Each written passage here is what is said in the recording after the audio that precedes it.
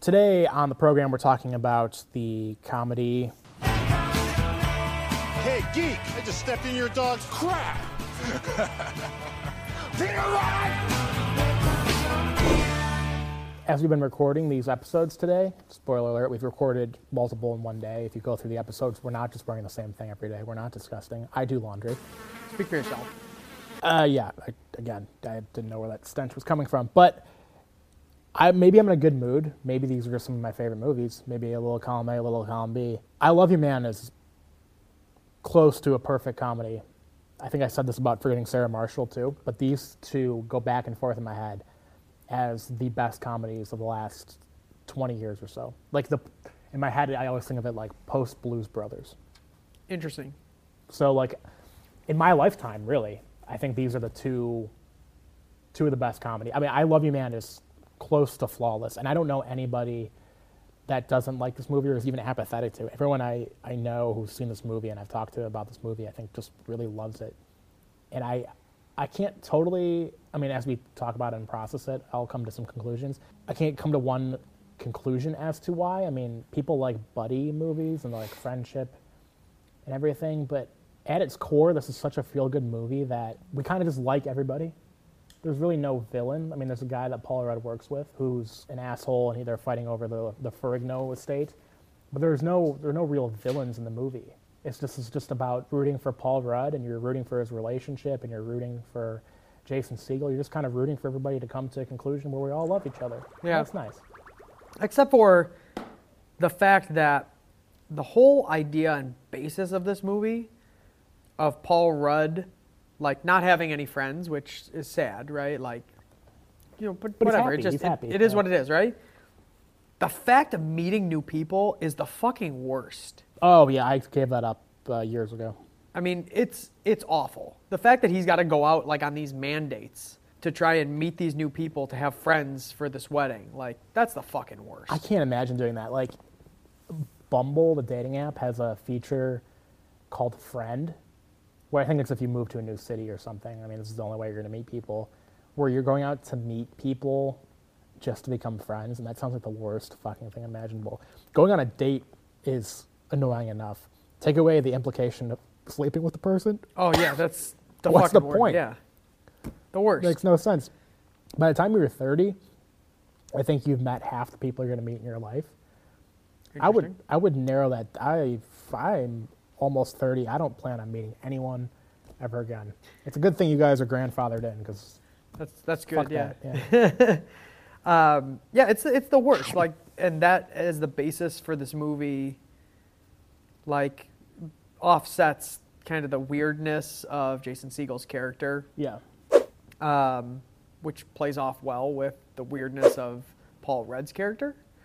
Two different kinds of weirdness. Yeah, two very different types of weird, but they play off of each other.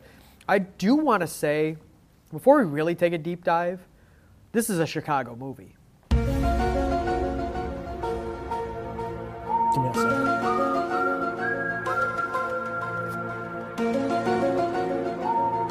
second. Spoiler alert. Spoiler alert. This is a Chicago movie because Thomas Lennon of Reno 911 fame is from Chicago. Yeah.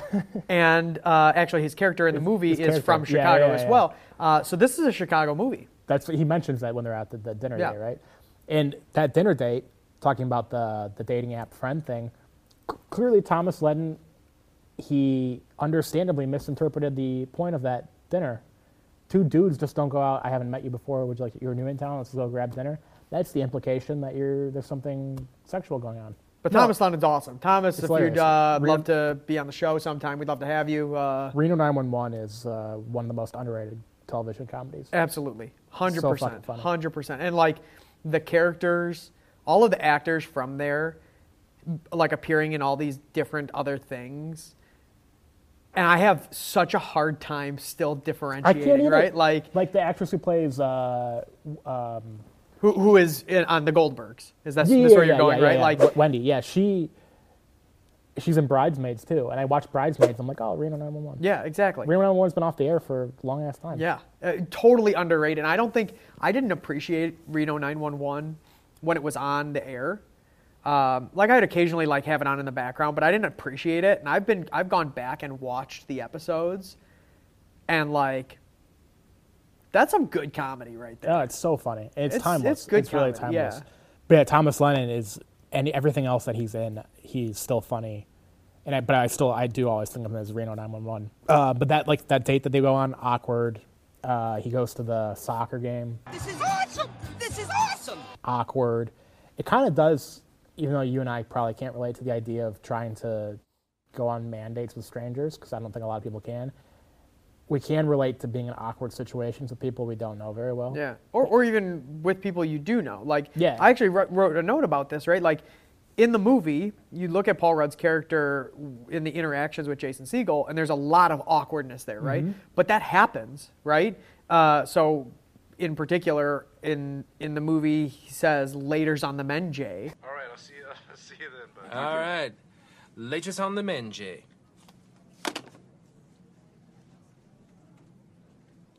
What did I just say? Right? Like, "Laters on the men, Jay." And it's one of those things where it's like, you go out, right? And you go to a restaurant, and they're like, "Okay, enjoy your meal." And you're like, "You too." Right. Like, fuck, I just told you to enjoy your meal, and you're serving food. Like, you're not eating. He It's calls like him- those awkwardness. Like, He calls him like Jobin or something. You got it, Jobin. So, what? Nothing. On the phone. Yeah. And even if it's not awkward, I think about a thing that I said, especially after like a night of drinking for the next 3 days. oh yeah, Also, I feel when like you fuck up like that, and Yeah. you're like, "Oh shit, did I really fucking say that?" I think about things I said when I was 12. Like I'm just Oh, yeah.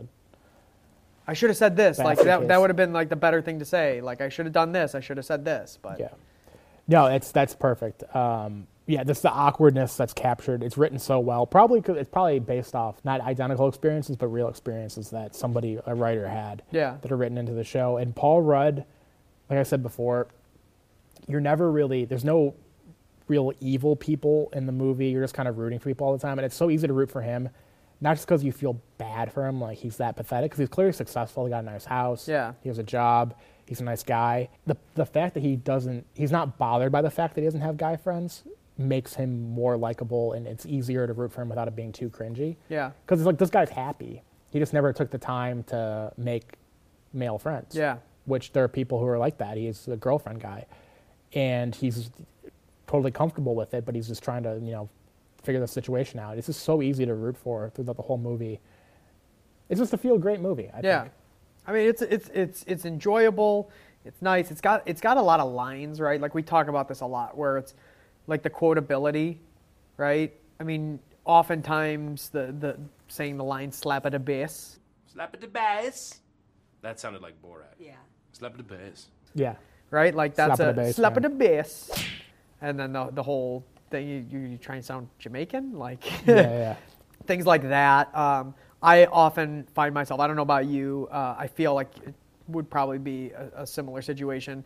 Me and my best friend, Hank Mardukas. Hank Mardukas has been my closest friend since our first year at IBM. Best Yeah. man at our wedding. Yeah, he was. I often say a lot of these lines because they're quotable, they're funny, and but they're also a little obscure too, right? Like, if you said to somebody on the street, you were like, you made the slap at a bass or the Hank Mardukas joke, they might not get it. Right. But it doesn't make it any less funny. No, yeah. A lot of people wouldn't necessarily get it because they might not be thinking. This movie might not ever be top of mind for a lot of people, even though they like it a lot. My buddy Matt and I always make this joke when either of us are mostly. I mean, he makes this joke a lot, like when his girlfriend has friends over, and he's like, I feel like the Paul Rudd with the milkshakes right now. And we've both been in this situation so many times. We're just surrounded by girls and feel uncomfortable. Yeah. Like in our homes, that we always like send each other the picture of Paul Rudd walking with the milkshakes with the straws. And it's just like an obscure reference. If you said that to a stranger on the street, you're like, oh, I feel like Paul Rudd with the milkshakes right now. I'd be like, what the fuck are you talking about? But there's so many things that are iconic to people that enjoy the movie. Yeah, and I think it does a good job. It's not one of those movies where you're going to be laughing from the start to the finish, right? No. Like Superbad, we've talked about a lot of these other movies, right? Superbad, for me, it's Coming to America, like just nonstop laughs. They just keep coming at you. This is not that movie. No. it has good laughs, it has good comedy, but it's not just like you're not just getting repeatedly, hit with jokes. Yeah, it's more ha-ha funny than LMAO funny. Yeah. But it's well written. The dialogue's good. The characters are great. The funniest thing, I think, for me in the movie is the scene with the housewarming when Jason Segel's like, that guy's holding in a fart. Hey, check out these two. That guy needs to fart. He does seem to be clenching. Watch the leg. Boom. He farted in my open house. He sure did. I'm thinking it might be a little bit small. Totally, and it smells like fart. And he like does the whole play-by-play, and then the guy farts, and Yeah. it's like, it smells like farts in here. To me, that's the funniest scene in the movie, and like probably the biggest LOL scene. So speaking of characters, were you ever a fan, or did you watch the old Hulk With Lou Ferrigno. Yeah. Did you? Yeah. I'm not saying I was completely ignorant to his career, because I knew that he played the Hulk. Everyone knows that. But I never watched those. And I'm a big fan of The King of Queens, My back is getting tight. where Lou Ferrigno Is in the the later neighbor, right? seasons is the neighbor as Lou Ferrigno. And I'm a big fan of this movie. I know Lou Ferrigno by playing Lou Ferrigno as Lou Ferrigno, former Hulk star, that I do Lou Ferrigno as the Hulk himself, yeah. Because I've never seen those movies, but I've seen him in The King of Queens. I've seen him in this. That's funny. And it's funny that he's able to make a career and have roles playing himself, a semi-fictionalized version of himself as a successful actor. Yeah. It's hilarious. Yeah, I mean, I liked a lot of the interaction for me because of knowing the Incredible Hulk with Lou Ferrigno, right? The whole interaction with Jason Segel and Lou Ferrigno about the Hulk, Yeah. like that's funny to me. Like that hits. Like that's a joke that hits that might not, for example, for you. Like I'm sure you found it funny, right? Because, Right. Like it's funny, but like you might not have necessarily like appreciated it because it's not something that you're like, I get that reference. Right. Yeah. It 100%. And Lou Ferrigno's just funny in this role as himself. There's a scene at the end when they're actually at the wedding where you knew this was going to end at the wedding. Spoiler alert.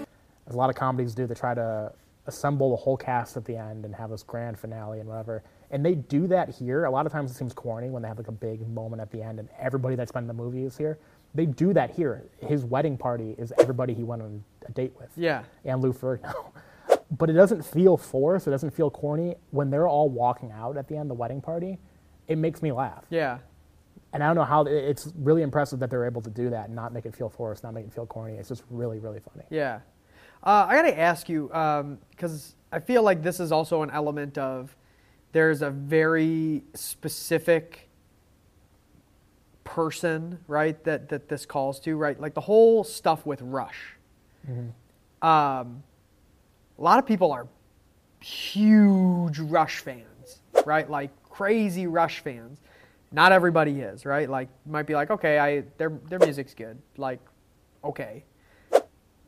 But these two finding each other being the huge Rush fans, does that at all? Now I know obviously Rush is not like necessarily your age demographic, right? But like, did you find yourself identifying with their characters like Rush? I think it was a perfect thing to pick because I mean I know how big Rush is/was. It was a perfect thing to pick because they're big enough that you could find another super fan, but it's obscure of a thing to connect to people who are completely different. Like we talked about, like Jason Segel's character's a bachelor who's having one-night stands and like going out hiking all the time and stuff, and Paul Rudd's character is engaged and waiting for HBO Sunday nights, and it's kind of a dork. They're like very different, but it's an obscure enough thing to connect them that it's memorable, and it helps drive the plot. Like they go to the concert, they slap on the bass. Slap the bass. They found something that could add so much comedy to the movie and advance the plot that it was a perfect thing to add. And it's kind of they could have picked something else, like they could have picked Grateful Dead or something, but that would have made them, I think, less likable. No, I feel like Rush makes it. I don't know. It's a better gag there, right? Because, man, if you find somebody that likes Rush, they don't just like Rush. They love Rush. They love Rush. I love Rush. Or you find somebody that's kind of okay, fine, like indifferent, apathetic to the whole notion of Rush, right? And you know, I mean, I'll say it, I'm that apathetic dude. I am too. Yeah. Like good Rush, music, like whatever. Okay. You know, and you hear all the time, like, oh, the drummer from Rush is the best drummer in the history of drummers. Like, well, no. Like, is he good? Like, yeah, he's good. He plays the drums very well, and he does something that, like, he has a style that nobody else has. But I'm not like this like crazy super fan, you know. Like, and you do get that, I guess, with some like Deadheads. Although in general, Deadheads are like, they're mellow. They're not going to be like Rush and being like, I'm gung ho about the Grateful Dead. I love The Grateful Dead. It's like, yeah, I like the Grateful Dead. I've gone on tour. I've gone to like 80 shows. Yeah, Like, and I'm not saying Deadheads are weird per se, because I know people who love the Grateful Dead, but I think it's Rush has a very normal connotation. It's like my dad likes Rush, my brother, like, it's just like, oh, I love the band Rush. Yeah. Like, I could see a guy who looked like Paul Rudd's character in the movie telling me that he loved Rush. yeah, I couldn't picture him saying that he followed the Grateful Dead on tour in 1984. yeah, I feel like Rush was the perfect band to pick for that, because they have super fans, but they're normal, mainstream enough. That, Canadian, like, yeah, Canadian. Canadians are normal, friendly. friendly. Hi, how are you? I don't know. You know, this is one of those movies. It's good. I'm not as gung ho about it as you are, but I like it, and maybe it's the awkwardness, like we talked about with Sarah Marshall, right? Like the fact that this movie is, like that movie in particular, was so like cringy, like just cringy in the fact of like poor Jason Segel's character is just trying to move on with his life, and his ex is in his face, like, and it's an awful situation to be in, right?